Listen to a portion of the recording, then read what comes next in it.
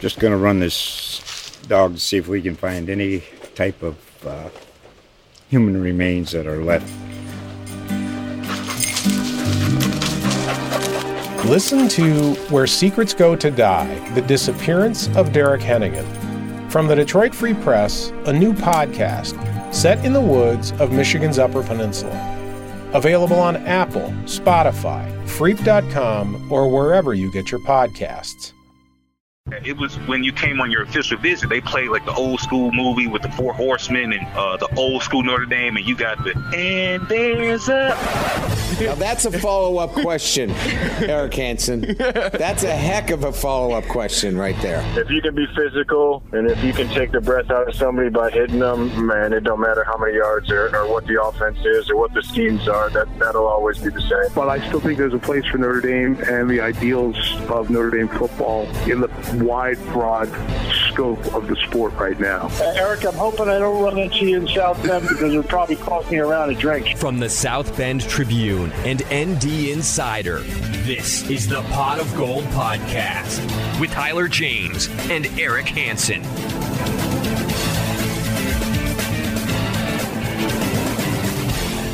Welcome, everybody, to another edition of Pot of Gold, an ND Insider podcast. I'm Tyler James, and I'm joined once again by the one and only Eric Hansen. Together, we cover Notre Dame football for ND Insider and the South Bend Tribune. The game we've all been waiting for is finally here. Notre Dame took care of Georgia Tech on Saturday, and Clemson escaped with a home victory over Boston College to set up a top 5 matchup at Notre Dame Stadium. The number 1 Tigers will be without Trevor Lawrence and a few other starters, but there will still be plenty of talent left to challenge the Irish. Because this is such a big game, Eric and I didn't want to spend too much time talking about anything else besides the game, so we're going to get right into it and start this podcast with your podcast questions that were submitted on Twitter. And so let's get those going right now. Just tell me when you guys are we done with USC? Everybody's done. You guys are kidding me. That's all you want to talk about. All right, let's go. You can submit questions to us on Twitter before each podcast. I'm at TJamesNDI and Eric's at EHansenNDI. First one we have is from Josh Melton at Domer Colts fan. Brian Kelly seemed irked by the questions today, speaking of his Monday press conference. But don't you think this is a big measuring stick game for both he and the program, especially since they haven't won one of these since 2012? If not now, when? Well, they have won some since 2012. That I get hung up on that. You know, everybody remembers the Oklahoma game. We can play this both ways. There was a Michigan State team that came to Notre Dame Stadium early in 2013. Notre Dame beat them, and they were unranked at the time. They ended up being the number 3 team in the nation. So Notre Dame beat them. That was their only loss. They would have been playing for a national championship had Michigan State won that game. Then you can flip the script and say, okay, at the time of the game, you know, Stanford came in 2018 as a top 10 team. Notre Dame beat them by 3 touchdowns. And, you know, the Michigan game to open up the season, they were 12 and 14 respectively. And toward the end of the year, until Michigan played Ohio State, there were people that thought Michigan would win a rematch, that Michigan was the team more deserving to be in the playoff. Right. So, I mean, they have won some of those games. So I got hung up on that part of the question. But I understand what he's saying. He's saying, you know, why isn't Brian Kelly making this the game of the century? The problem is it is a huge game, and they do need to win games like this. But the next evolutionary step, and I kind of wrote about this Monday, is getting into the playoff and winning a game. And Notre Dame can get into the playoff without winning this game. It's not an easy path, and it's a risky path. But if they split with Clemson and beat a Trevor Lawrence-led Clemson team in the ACC championship game, I think Notre Dame gets into the playoff. And then winning a playoff game, I think that's the next step for this program. And I think Brian Kelly's smart. He's got 2 really tough opponents after Clemson in Boston College and North Carolina. And if there's a huge hangover, win or lose from this Clemson game, they're going to have a second loss in November. So I think he played it smart. I think that needs to be the messaging to his team anyways. To the fan base, I guess he could have split the message, but, you know, he's talking to his team in that press conference, and I thought that was a smart thing to do. Yeah, I think it's perfect that you sort of were picking apart the question and not necessarily agreeing with it, because I think that's what Brian Kelly was doing, at least in the instance where he was asked about it being a measuring stick. The way the question was phrased was that Brian Kelly, it was presuming that Brian Kelly has said that this was a measuring stick for his program, and Brian Kelly was saying, well, I haven't said that. And Brian Kelly, if you make a statement, when you ask a question to Brian Kelly and he doesn't agree with that statement, he's likely to point that out and say, especially if you're doing something like potentially putting words in his mouth. Now, whether or not, I mean, I don't think there was any malintent with the way the question was phrased. Asking questions isn't an easy thing to do, and saying it with the perfect wording, sometimes stuff like that happens. But just like Eric did, and I've done it before too, we do it pretty regularly. If we disagree with a part of a question, we're going to point that out in our answer before we try to answer the question the way it was asked. So I think that's part of what Kelly was doing, and that's not something new for Brian Kelly. He speaks like that a lot, and that's how he handles a lot of questions in press conferences. But getting back to it is a big measuring stick for the program. I agree. I think it absolutely is. And whether or not he wants to admit it publicly or admit it to his team, I'm not really too concerned about that. I understand the strategy of saying, listen, we can't just win this game. This doesn't punch our ticket to anywhere. We still got games to win after this. But if he didn't believe how big this game was, he wouldn't have been like talking about it and hitting at it the last 2 weeks. So I think there's more wiggle room here than I think people are willing to give with what either Brian Kelly is saying and what he's sort of preaching within the program, and how all those things are being juggled and what they mean. I don't think anyone – there's no one within a 100-mile radius of Notre Dame that doesn't believe this is a huge game for this program, and it will say a lot about where this program is, regardless of how the outcome goes. Next question is from Christian Bogan at C_Bogan 1989. The offense's ability to control the clock is astounding. They closed out the last 3 games while holding onto the ball for 7.5, 7, and 5.5 minutes. Their final drives against USF and FSU were 7-minute wonders too. How much benefit does this give ND against elite teams? Well, if they can execute it against elite teams, Right. then it's incredibly helpful, because you can shorten the game. You know, if you have a fourth quarter lead and you can sit on it and limit the other team's possessions, boy, that's magic. You know, Pittsburgh was a really good rush defense. You know, Notre Dame didn't have big numbers against Pittsburgh, but, you know, the thing about it is we'll see how, if this formula works, this ball hogging formula, especially down the stretch, how it works against, because it needs to work this month, not just for the Clemson game. North Carolina will be another one. North Carolina, those guys really have some bad defensive lapses, but their offense may be more dangerous than Clemson's in some ways. They've got 2 guys that are elite rushers and a really, really good quarterback, and Sam Howell. So, yeah, let's see how it works against, really good defenses.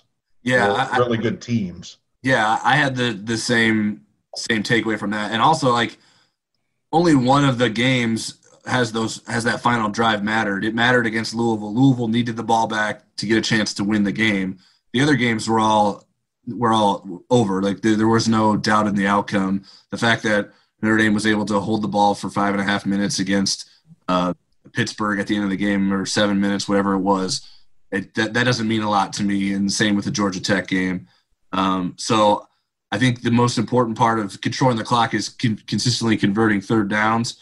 And if Notre Dame can do that, they're going to be hard to beat, as long as they're not turning the ball over. So you're just eliminating potential possessions for the opposing team if you're converting your third downs and you're not turning it over, and that allows you to win the time of possession like they have. But I think there's also a downside to it, which if you're scoring on big long plays, you're not your time of possession isn't long. So I think every once in a while, and Brian Kelly even talked about it in the first drives of the game, he's not that interested all the time in them eating a bunch of clock and scoring. He would be certainly pleased or content with a score quickly as well.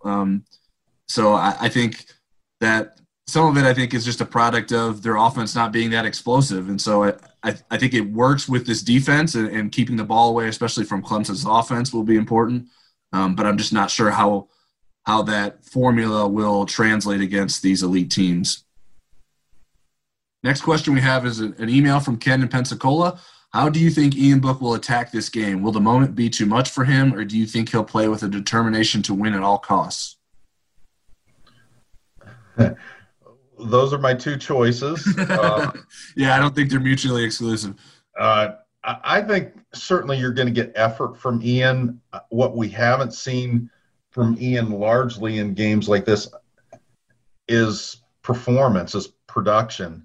You know, right. Brian Kelly has thrown out the stat, whatever in 3. What is it, 26 and 3? Is that the new number, the new math? I'm not sure. I've lost. It was like 26 and 3, but the 3. Let's look at the 3. Ian Book's lowest passing efficiency of his 29 starts is Michigan. So that's one of the losses. His second lowest is 2018 Clemson. And then the other loss is his 7th worst, and that's Georgia. All those are below 120. Now, I thought he played pretty well against Georgia, considering that Notre Dame had no rushing game and wasn't even trying to have one in that game. But he has not played well in these big games. And so, his one of his best games, I think it was his best game from a pass efficiency standpoint, was one of his first starts. It was that Stanford game in 2018 when Stanford was a top 10 team. Now, they didn't finish the season as a top 10 team, but they were a top 10 team at the time. I think it was a good marker this season that his best pass efficiency day since that Stanford game was the Pitt game against a good Pitt defense. Pitt didn't play complementary football. They put their defense in really bad positions because the offense couldn't do anything. But that's still a pretty good defense with good defensive personnel. So I don't know how he's going to play. I don't think it's because he's not working hard and he's not giving it his all. Right. He just, that may be his level. He may never have a game like that. Or, and again, maybe this is the game that changes the whole trajectory of how we remember Ian Book. Maybe this is the one where he gets it out of his system. Wimbush was different than Ian in this way, is that you could look at his pass efficiency ratings and you couldn't tell who the opponent was. He was pretty consistent. Now, he wasn't consistently good in passing the ball, but it was pretty similar whether it was an elite team or not. Now, he had laid some eggs like the Miami game. Right. Everybody did in that game. But, when you look at a really bad defense and a really good defense back-to-back, Ball State, and, it looked – in Michigan, it looked the same. So, right.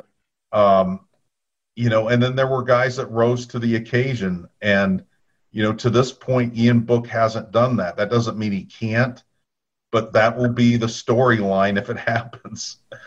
Yeah, to me, I'm not questioning Ian Book's determination to win, because who on this team will it impact their legacy more if they win this game than Ian Book? I mean, this will impact Ian Book's legacy more than any other player on this team, I think. If Ian Book can beat Clemson, and then you would want him to do it again later in the season, that's going to mean more to his legacy and what he has been as a quarterback at Notre Dame than it will mean for anyone else on this team, in my opinion.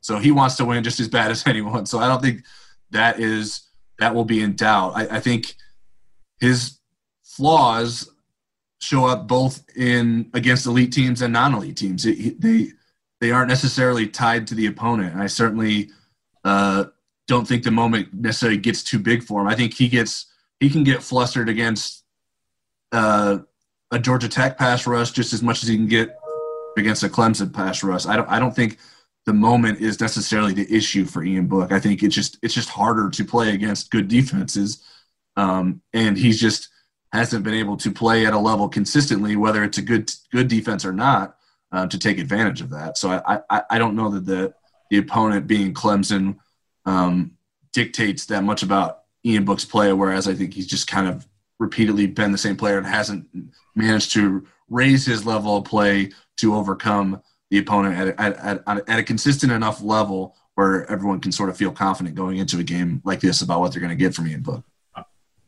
Yeah, I would say, Kizer, at least in the 2015 version of him, I always felt like you were going to get a pretty good shot in a big game.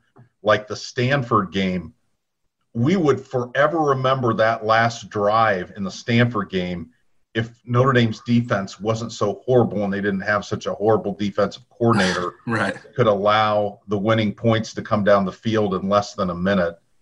And he was very clutch against Temple, really good Temple defense.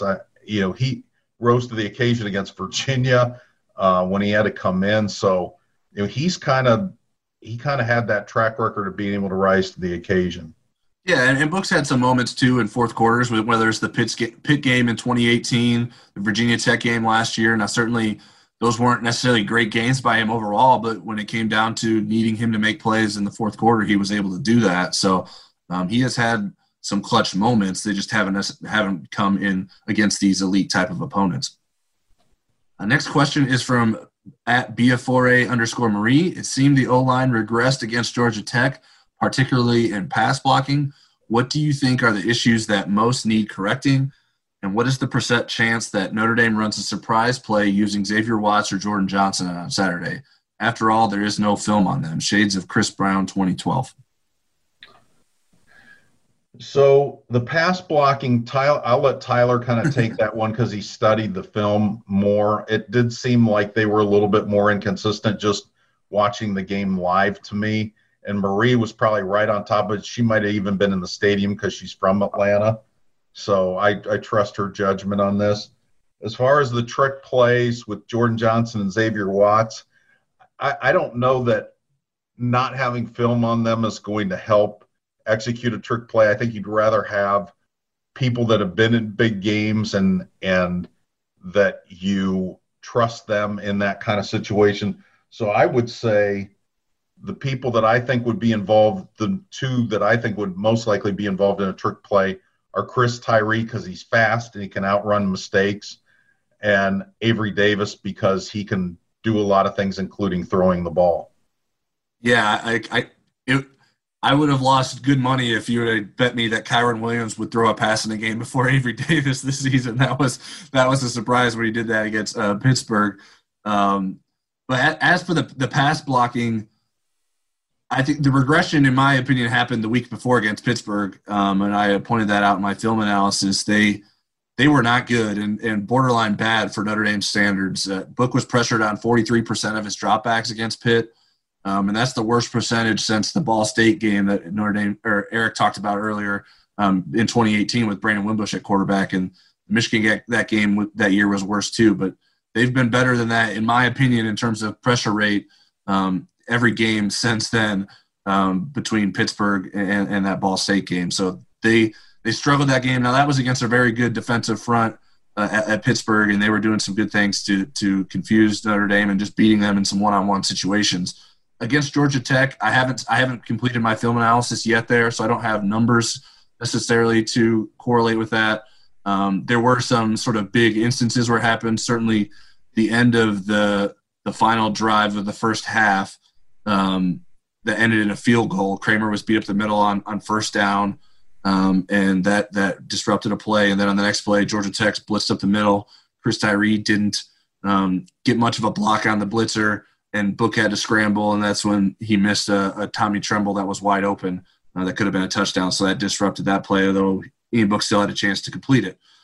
So I think a lot of the Georgia Tech issues, just from what I know now without having fully done all my analysis of it, is that I think it's more recognition issues of where the blitzes were coming from, what stunts the defense was trying to do, as opposed to sort of technique issues and just getting beat sort of man-to-man, which was happening more against Pittsburgh. Obviously, Clemson's going to have the talent to do that. Clemson's not as strong in its defensive line as it has been in the past, but they still have talented players. So I think as long as Notre Dame can identify everyone correctly in terms of who the responsibilities are and who's trying to rush the passer and play with good technique, I think they should be fine. But when you talk about an offensive line and pass protection, that's a lot of variables that have to come together to sort of be on the winning side of that. So I think they'll be in okay shape against Clemson, but I have been a bit concerned about the direction the pass protection has gone in the last couple of games. As for Watts and Johnson, I think there's probably, less than a 10% chance that either of them make a catch in the game. I just don't necessarily see that. We thought maybe Jordan Johnson gets more involved, and maybe them putting Jafar Armstrong on the depth chart is a way to hide having to put Jordan Johnson on the too deep, but I'm not necessarily buying into that until I see it. So, and I'm sure Clemson has some knowledge of what Jordan Johnson is if he gets onto the field, and they're not going to be. It's not like you're like, oh, this guy can run, we need to cover him, he's playing wide receiver. They're going to they should assume that he's good and then adjust from there. We'll get back to the podcast in a moment, but first, a word from Coors Light. We all need a moment to chill out these days, right? How do you hit the reset button? There's only one beer out there that's literally made to chill, and that's Coors Light. These days, it's all go, go, go. It's nothing but nonstop hustle all the time. It doesn't matter what team or what sport is playing. Coors Light is the official beer of watching any sport or any team to drink beer. So flip through the channels, find a sport, and crack open a Coors Light. It's as crisp and refreshing as the Colorado Rockies, a perfect moment to chill out. When you need to unwind, make sure your refrigerator is stocked up with Coors Light. Get Coors Light in the new look delivered straight to your door at get.coorslight.com. So when you want to hit reset, reach for the beer that's made to chill. Coors Light. Celebrate responsibly. Coors Brewing Company, Golden, Colorado. Next question we have is from Brett Kovach at Brett Kovach. Do you believe Brian Kelly when he says they haven't been holding anything back play calling wise? Just seems like they would have a few things they haven't used yet since they haven't played any real good teams. I don't completely believe him, but I think when you're holding back like big packages and big parts of your offense, you can do that maybe in game 2 and game 3 of a season, hold something, not show something against a weak opponent in game 1. We're going into game 7, and you want to run things that you're good at, that you've done in games. Now, I will say this. We may see some plays run out of a different formation. We may see some wrinkles where, a little bit of a schematic wrinkle, not a completely, big package of things that are going to throw Clemson off. But so I think the truth is a little bit between your question and Brian Kelly's answer. Yeah, I sort of agree with you there. I think because the need for the offense to be better has been there, they were going to do what they needed to do and use the plays that they needed to use to try and get that offense to be better. So it's hard to hold back a lot of things when you're trying to get your offense to play better, and you don't want to. If you're holding back some things, that means you're not necessarily setting them up to be as successful as they could possibly be. And I'm not sure that is something that they wanted to risk with this offense because they needed it to have confidence going into this Clemson game, whereas they kind of show up in the Clemson game with something new and then all of a sudden be this explosive offense. I just don't know that was something that they could really take a risk with. Now, certainly there will be things that Brian Kelly and Tommy Rees will identify in Clemson's defense that they'll want to try to exploit. But that's kind of how every game works. Every game you go in with is a little bit of a different game plan based on the defense you expect to see. And one of the things that Brent Venables does so well as Clemson's defensive coordinator is he is unpredictable. He will throw a lot of different looks at you, so that will be hard for Notre Dame to predict exactly what they want to do. So they need to have a good sense of what they can do well to be able to go out and counter what Clemson's trying to do to them. So I kind of understood Brian Kelly in that moment. I think because we're, like you mentioned, this far into the season and have had so many issues with the offense, I just don't see that they could have afforded to sort of hamstring themselves going into some of those games and not give the offense its best chance to put up numbers that it needed to get some confidence in it. Next question is from @RickDyrolf1. Do you guys see this game the way I do? Our defense will keep us close for 2.5 quarters. Then being on the field too long will cause them to wilt. I am telling you right now, Ian Book will not hit the 100-yard passing mark. No, I do not see the game going like that. Yeah, the defensive thing, I mean, Book's throwing for less than 100 yards seems a little bit absurd, but that maybe that happens. Maybe they have a great running game, and that could still happen. But I'm just not worried about the defense being tired because it hasn't been over so many people. Yeah, they play a lot of people. It hasn't been overworked this season at all. It plays with a rotation. So I can't imagine the defense being tired going against Clemson. Even if the offense isn't playing well, I think they're going to be in good enough shape to be able to keep up with Clemson, at least from a conditioning standpoint. They might get out skilled at certain points, but I don't think it's going to be because of conditioning. I think, if Notre Dame wins the game, again, they're going to have some things like Boston College got in their game. They're going to have to get a gift or two in the turnover department and not have any themselves. Where I think this game could get sideways is if the offense absolutely is going 3 and out. That's kind of what happened in the Michigan game last year. Neither unit was good at the beginning of the game. Then the defense kind of found their footing, but the offense was so incredibly bad that the dam kind of broke with the defense again. I think if the offense could have found its footing in that game, you would have seen Notre Dame make the score a lot more respectable. Yeah, I agree. Next question is from Joe @Joey Salvatore. How big of an impact will the absence of Skowski in the middle of Clemson's defense have? Is it something ND can take advantage of, or is it really not that important in the grand scheme of things? I think he's a really good player, and I think that Clemson, it seems like, when I was watching the Boston College game and somebody would come out of the game for one reason or another and they'd plug in somebody else, it's like, wait, wasn't that guy a 5-star recruit? and so they have a lot more margin for error than a lot of teams because they can roll people in that are pretty good. But I would say, Skowski is a really good player, and I think Notre Dame will benefit from him not being in the game if he doesn't play, which it doesn't look like he will. Yeah, I think Anna Hickey, who covers Clemson for 24/7 Sports, she called him the heart and soul of the defense. To me, that kind of says everything you need to know. So I think that he is a good player, and that's a critical position on the defense, especially going against Notre Dame's running a game. So any linebacker issues that Clemson has should be something that Notre Dame will want to take advantage of, whether it's with the running game or even potentially passing game to the tight ends. So I think that is a big loss for Clemson's defense. Now, certainly, Now, the question, like I said, if it's a matter of do they have talent to replace him, the answer is seemingly always going to be yes.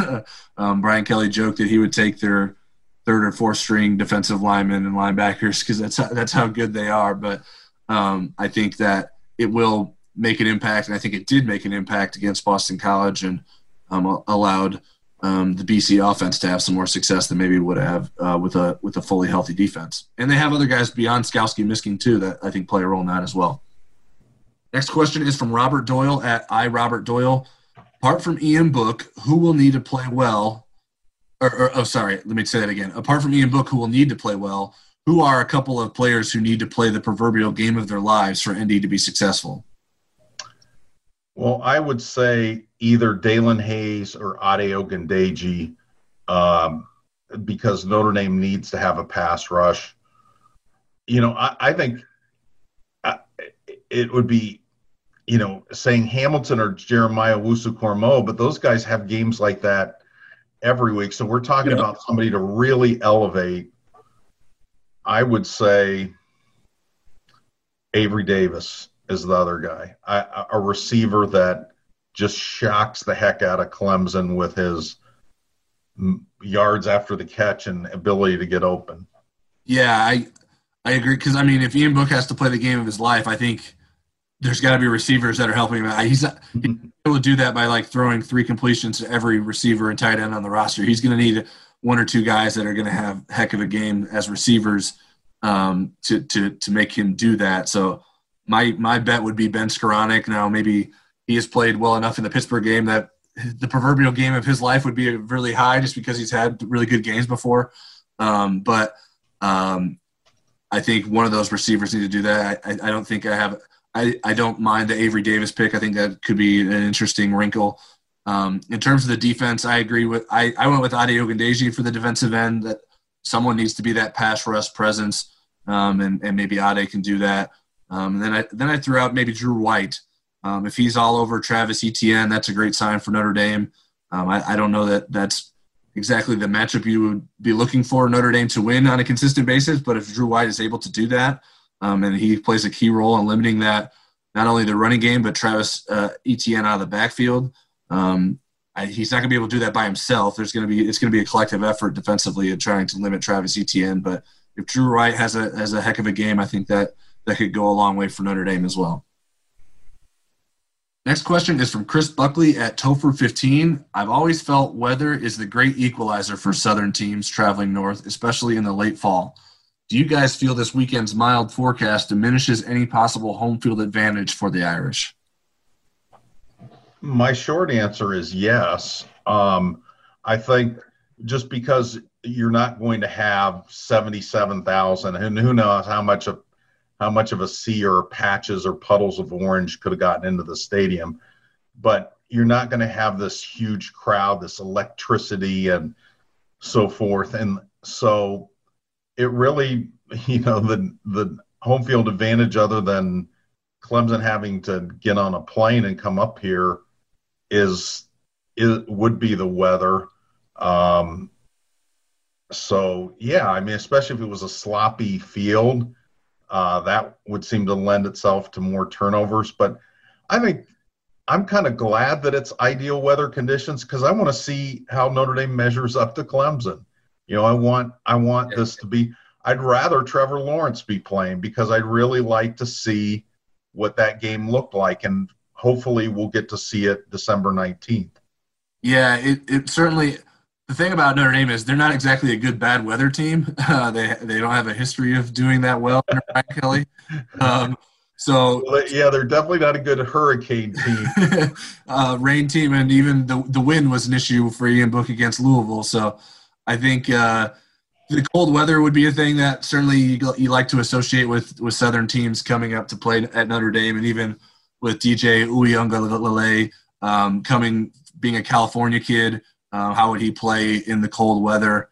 But I think that could have helped Notre Dame in a way, but I don't know that it would have given Notre Dame a huge advantage in any sort of way. And I think it'll be cool to see, just kind of sort of as level playing field as it can be, other than certainly not having all your players available.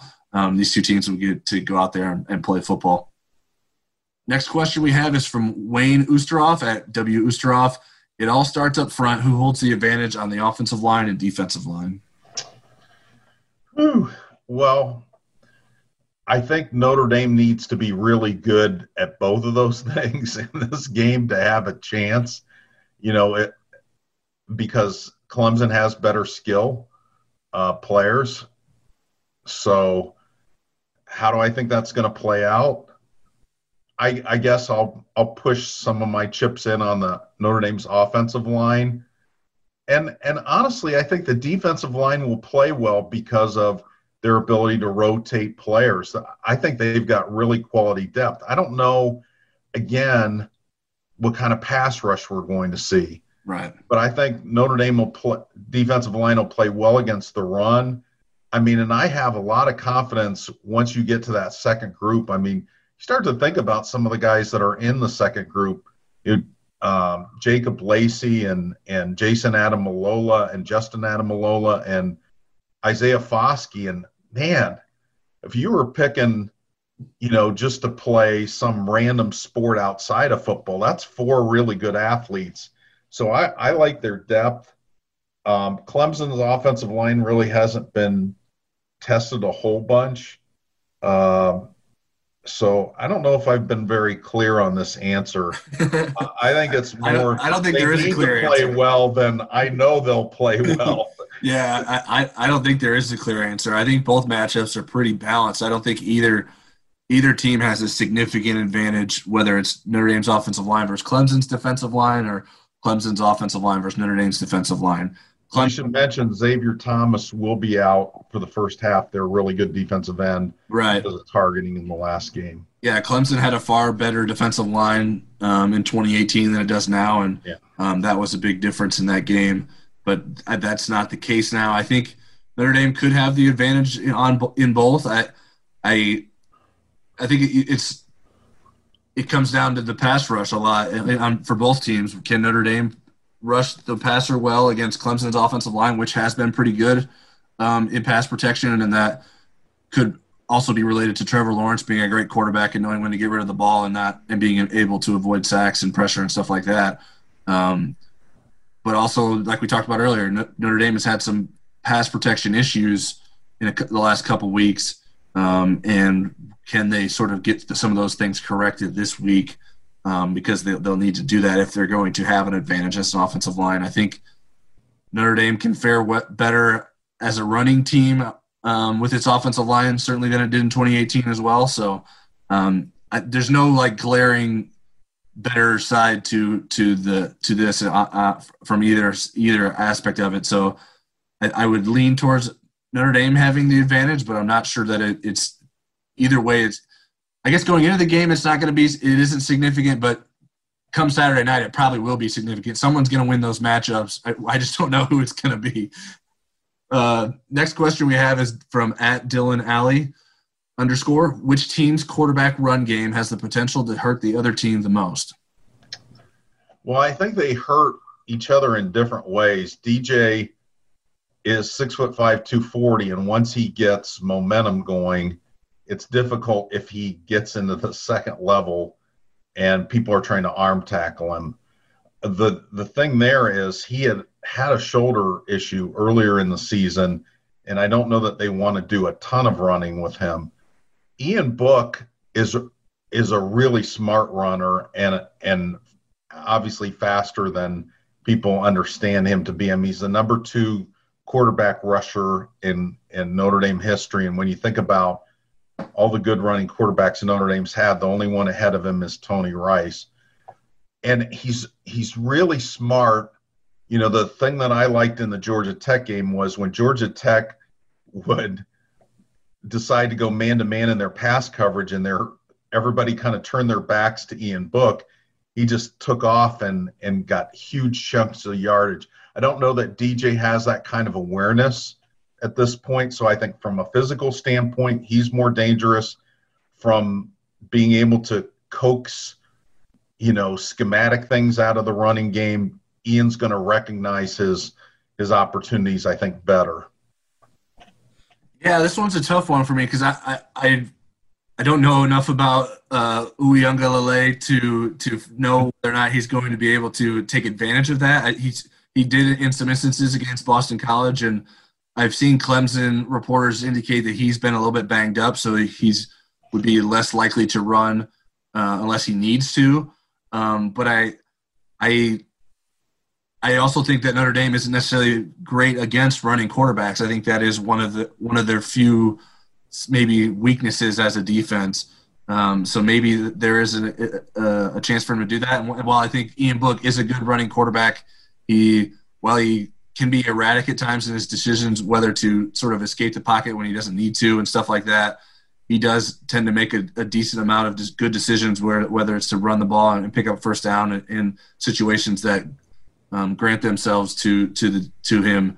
But I also think he's not going to be able to outrun a lot of guys on Clemson either. So I think that they will be able to keep him in check at times. So I'll probably lean towards Book just because I have a better sense of what Book can do with that. But I wouldn't be surprised if Clemson's quarterback can get a few big runs there and really hurt Notre Dame's defense on some key third downs. Next question we have is from Brent Leonard at Bert2834. Is there a chance that they put Hamilton and or Jeremiah Owusu-Koramoah in a spy-type situation with ETN? Whenever you kind of throw – I mean, not you specifically. Whenever somebody throws these things out, a spy for a quarterback and everything, remember, if you're going to commit to that, you're giving something else up. Right. And I'm not sure that I've heard the team's term spy when it's a running back. Usually it's a running quarterback where you're trying to commit to a player to him on maybe third down. So I think schematically that would be really difficult to pull off. And I think you would be giving up a lot. If you were saying, Kyle, go with, wherever you will be absolutely killed on play action passes. And I think somewhat Jeremiah too. Those guys do so many different things. I don't think you want them honing in on one thing. Defense is so much about playing your assignment. And if you're going to have somebody kind of getting out of their lane, so to speak, you're really opening yourself up to, I think, to big plays. So my answer is no, I do not think Notre Dame will do that. Yeah, Notre Dame is certainly going to account for him. I think they'll probably do it in a number of different ways. Right. I would think that using Hamilton as a way to sort of follow him around the field makes the least amount of sense because he can do so much more in terms of covering a lot of ground, and they need him to do that as well. Maybe you can work out some situations where you have Jeremiah Owusu-Koramoah sort of be assigned to him in a like man-to-man situation, regardless of where he lines up on the field on like a third down or something like that. But I think Clemson will be smart enough if they pick up on Notre Dame doing stuff like that, they're just going to use ETN as a decoy at times and fill the holes that are being left behind with the guys that you're using to chase around Travis Etienne. So I think you have to be careful with that. I think the key is to try to give as many different looks as you can and sort of account with him with multiple guys and not one guy that's solely responsible for him and see if that can leave you the least vulnerable in other positions. Next question we have is from at JAMiko703. Why do Brian Kelly's Notre Dame teams consistently struggle in big games? What's the record against top 10 opponents? 3-10, if I'm not mistaken. I did a quick count, and maybe I missed a couple, but I had 3-8 against top 10 teams that at the time of the game they were 3-8 against them. Why do they struggle against them? I mean, some of it is they don't get very many of them at home. This will be the second game in 11 years that Notre Dame's played a top 10 team at home. The other time they played one, they won that game. And I think some of it's just the evolution of the program. Think about where Notre Dame was defensively when Brian Kelly took over for Charlie Weiss. He had to build a really good defense. He was able to get one in year 3, but they weren't a complete team then. Then they were kind of crummy on offense. They didn't have the skilled players and so forth. And I think some of it is just especially now in the playoff era, when you run against Ohio State or Alabama or Clemson, they're on such a different level than everybody. I mean, 1, 2, and 3, then there's a cliff to 4 in terms of either performance or talent. I think Georgia is probably in the same stratosphere talent-wise, but they're not talented in all the right positions. I guess if Jamie Newman had stayed, maybe they would be able to say that. But for some reason, Georgia doesn't play consistently to the level of those 3 teams. Right. So I would say it's the evolution of things. I think if Clemson had a breakthrough early in Dabo's time as the head coach. They had lost a lot of the same kind of games Notre Dame did. And then once they broke through, their recruiting improved a lot. I think if Notre Dame has a breakthrough, we will see an uptick in their recruiting. Yeah, I think, one, it's hard. It's hard to beat top 10 teams. There aren't a lot of people that have great records against top 10 teams. And there also aren't a lot of people that have records like Brian Kelly's against top 10 teams, because if you lose a lot of those games, you may be losing other games too. And Brian Kelly is, at least in the last few years, has done a good job of winning pretty much every other game except those kinds of games. So I think that accounts for part of that. He has a long tenure, but I think the biggest thing is that Notre Dame almost never has the better quarterback in those top 10 matchups. And in those kinds of games, you need to have a quarterback that can take over and make plays you need and put yourself in the best position to win those games. And Notre Dame just hasn't had that. That's why the criticism that Brian Kelly has about his quarterback development or his quarterback recruiting is fair. The extent of the criticism may not always be fair, but it is a fair criticism. They have not had enough quarterbacks that can take this team from borderline elite to elite. And I think that is one of the biggest differences between Notre Dame and the teams that they run up against in these top 10 matchups. So I think that has a big thing. It says a lot about why, and it probably isn't going to change much until Notre Dame can figure out a solution to that. Next question we have is from @NDJeff06. If you could add one current NFL player to Notre Dame teams this week, who would it be and why? Mine is between Jalen Smith and Golden Tate. I think Smith would be a great equalizer for ETN, and Tate is the wide receiver we desperately need. I'm leaning towards Jalen to see him with Lee. I asked Brian Kelly a similar question before the season. I always do these 20 questions with Brian Kelly, and they're usually kind of offbeat. And this was not specific to the Clemson game. This was just adding a former player of his to this team for this year. Yep. And I'm going to go with his pick, which was Stephon Tuitt. I think in this particular game, having an elite pass rusher and a guy that's a really, really good run stopper, that kind of presence is something Notre Dame doesn't have. And then I look for what they don't have on offense. Yeah, I'll go with Golden Tate. I'll copy off of your paper on that one. I like that answer.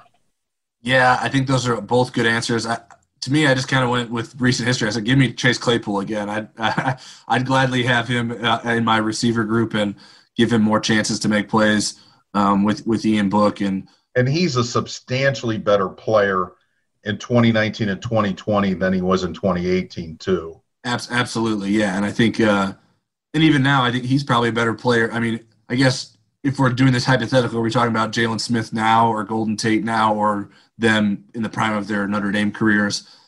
Golden Tate probably had a better – he did have a better season at Notre Dame than Chase Claypool ever had a single season at Notre Dame.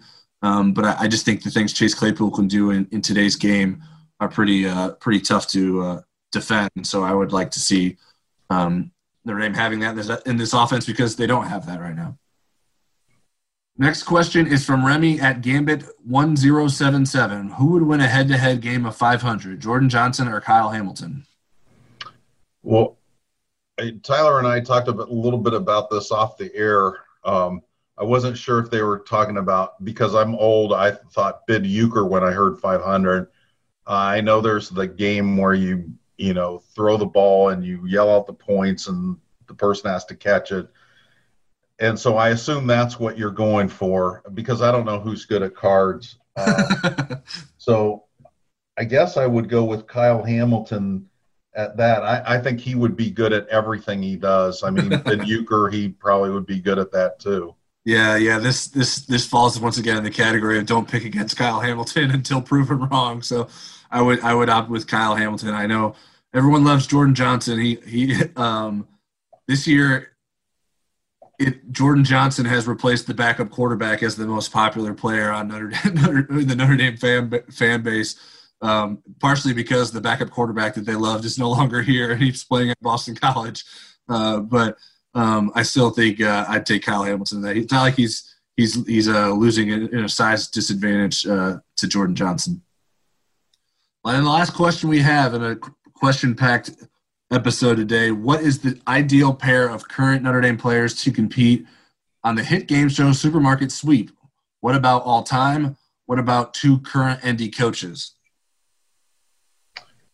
Well, I'll tell you, I have not watched a full version of the new edition of it. I've seen the end of it because I DVR something that I like, and that's the last few minutes before whatever program I like comes on. I don't know if it's The Voice or if it's something else, but the host, boy, she's lively. I mean, she's way more into it than the host back in the 80s or whenever that was. But my recollection of the game is that you not only have to be fast, you have to know prices.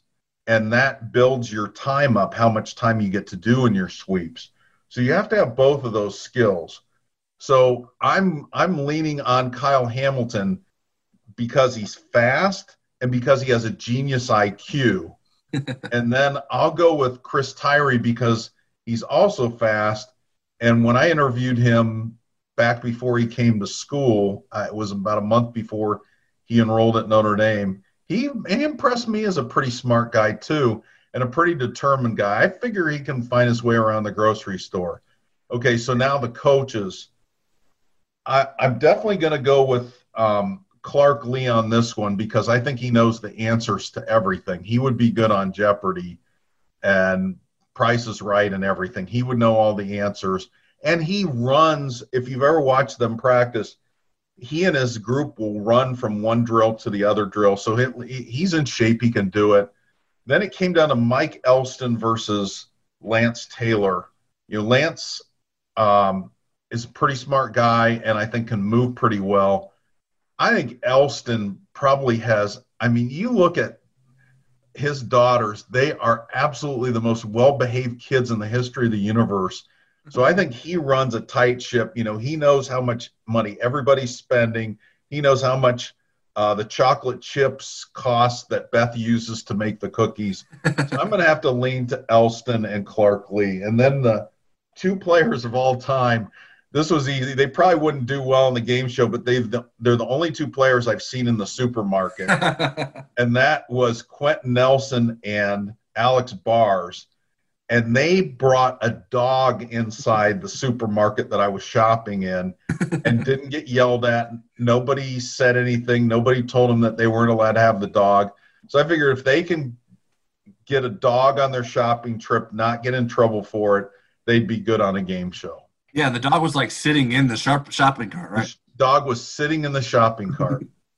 Yeah, I actually went with that too for my all-time answer because I do remember that story. And for me, I sided with sort of chemistry between guys, and those guys are really close friends. And so I'm not exactly sure if that's necessary in Supermarket Sweep, but I'd like to think that there's some teamwork that goes into it. Before I forget, I'm not sure if I mentioned who asked this question. I had a brain fart there. So at psully226 submitted this question if I didn't already say that. I don't know. The thing that I would like to know is which players have a good sense around, know their way around a grocery store and know the prices associated with items. I'm not really sure who is the most budget conscious or who does their grocery shopping a lot and who doesn't necessarily just eat out, eat at the Goog all the time. So current players, I went with the Ademilola twins. I said, well, they've probably been shopping together plenty of times before. So if you want guys that are on the same page, I think the twins are a pretty good bet for that. And then in terms of the coaching staff, I went with Clark Lea, and I went with your other choice there of Lance Taylor. The Lance bringing the athleticism, and Clark certainly has that too. And I see Clark sort of being the mastermind of that and knowing everything about the grocery store. He'd probably have a blueprint of the grocery store already in mind and know exactly where everything was going. So I think those would be your best bets from the coaching staff. All right, now it's time for Place Your Bets. How much you want to make a bet I can throw a football over the mountains? This is our segment dedicated to the degenerates. Let's make some prop bets for Notre Dame Clemson. First one I have for us, Eric, is over under 10.5 catches for Notre Dame wide receivers. Well, you know, I'm not even sure how many completions Notre Dame's passing game is going to get. I don't think it's going to be a ton over that. And I think a good matchup in these games are going to be the tight ends and the running backs. So I'm going to say that number is going to be lower for the wide receivers. I think that's going to be the part of the passing game that's going to have the biggest issues. Yeah, I'm going under as well.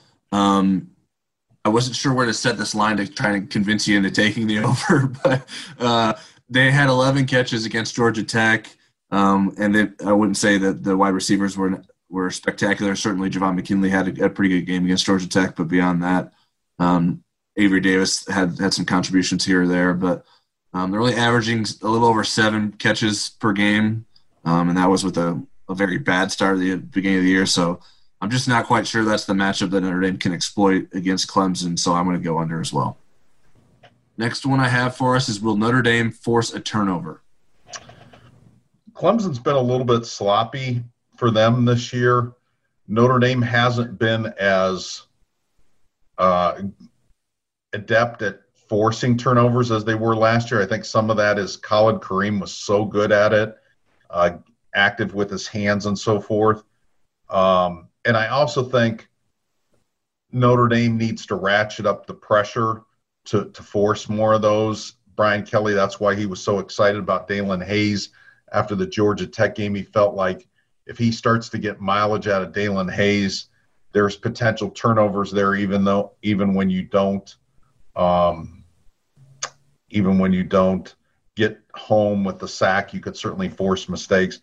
I think with a freshman quarterback and the way that Clemson's been a little bit sloppy with the ball, I'm going to say yes, Notre Dame will force at least one turnover.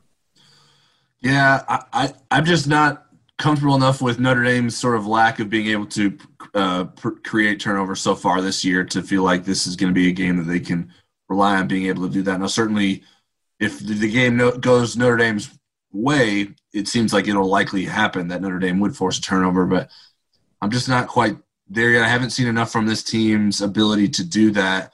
Now, they've been in position to do that, especially with some interceptions, and haven't always come through. But I don't necessarily know that it's something I want to rely on, feeling that Notre Dame can come through with that against Clemson. Well, they're going to need to. I have bad news for you, Tyler. If they're going to win this game, they're going to need to do that. The other thing is Boston College played great, and there's players on Boston College that could start for Notre Dame. And I'm sure some people have one person in mind, but I don't think that Clemson, or I don't think that DJ has seen anybody like Kyle Hamilton or Jeremiah Owusu-Koramoah yet. And I think he could get kind of lulled into throwing an interception, just not realizing the coverage skills those guys have. Yeah, totally. I can see that for sure. Next one is over under 1.5 rushing touchdowns for Notre Dame. I don't envision a lot of touchdown passes from Book. We haven't seen it in a lot of games. We saw 3 in the Pittsburgh game. But usually Notre Dame is moving getting into the end zone, and they're going to have at least 2 touchdowns. And I think if they have at least 2 touchdowns, they're going to need more than that. I think, they're going to be over because I think Notre Dame is going to be in this game in the fourth quarter. So, yes, I will go over the 1.5. Yeah, I went over as well. Clemson has only allowed 3 rushing touchdowns so far this season, but I do think their run defense has been made weaker with some of the injuries that they've been struck with on the defensive side. So I'm going to go over. In addition to the traditional running game, Ian Book's always a threat to potentially scramble for a score. So I think over is where I'm siding on this one. Next one we have is over under 260 passing yards for Clemson QB DJ Uiagalelei. Okay, well, I like your courage there. And until this week, I've been calling him DJ Ukulele because I just didn't realize he was going to be relevant in this game. But I think he's really a good passer. What's hard for me to calculate is if Notre Dame's going to be able to be a ball hog like they have to this point. They've really limited the opposing team's plays.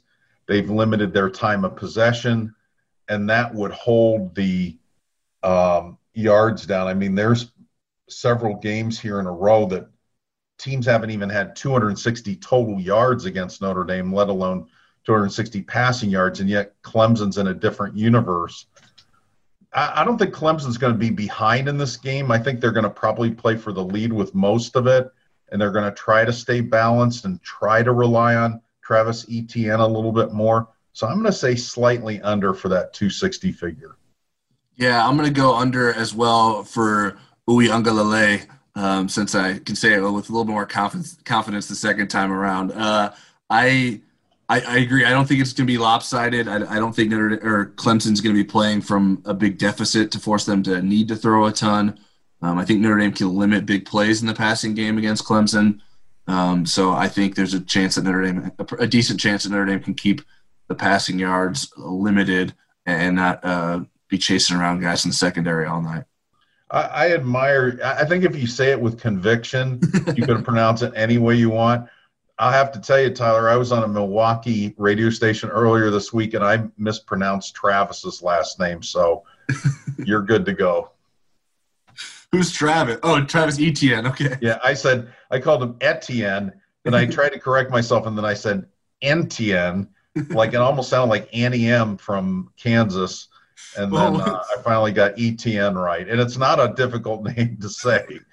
Well, my mind went blank because I thought you were mixing up Travis and Trevor, so I was like, "How'd you mess up Lawrence?"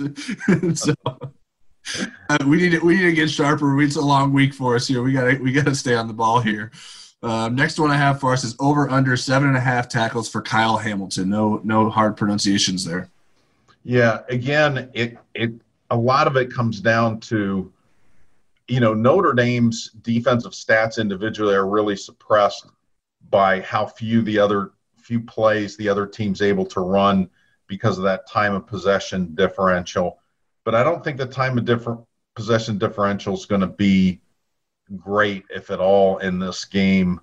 So I would say yes for Kyle Hamilton. I think he's going to play the game of his life. So I'm going to give him over 7.5.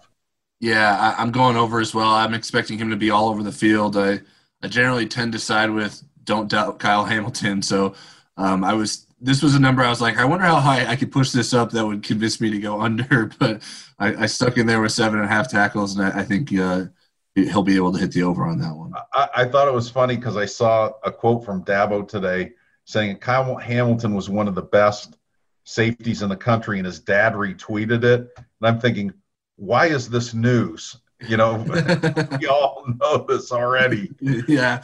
I guess it's nice to, especially if you're a parent, to hear it from someone else saying it about your kid. But I don't know if you saw DJ Uiagalelei. He said that he has blocked his dad on Twitter because his dad does retweet compliments and he doesn't like seeing all the compliments. That's funny. And then last thing for place your bets from us, our final score predictions. What do you got? I think Clemson's the better team, but they have a lot of pieces missing.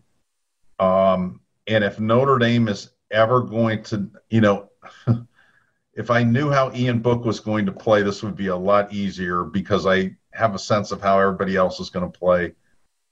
I think something weird's going to happen at Notre Dame Stadium, so I'm saying Notre Dame 27, Clemson 26.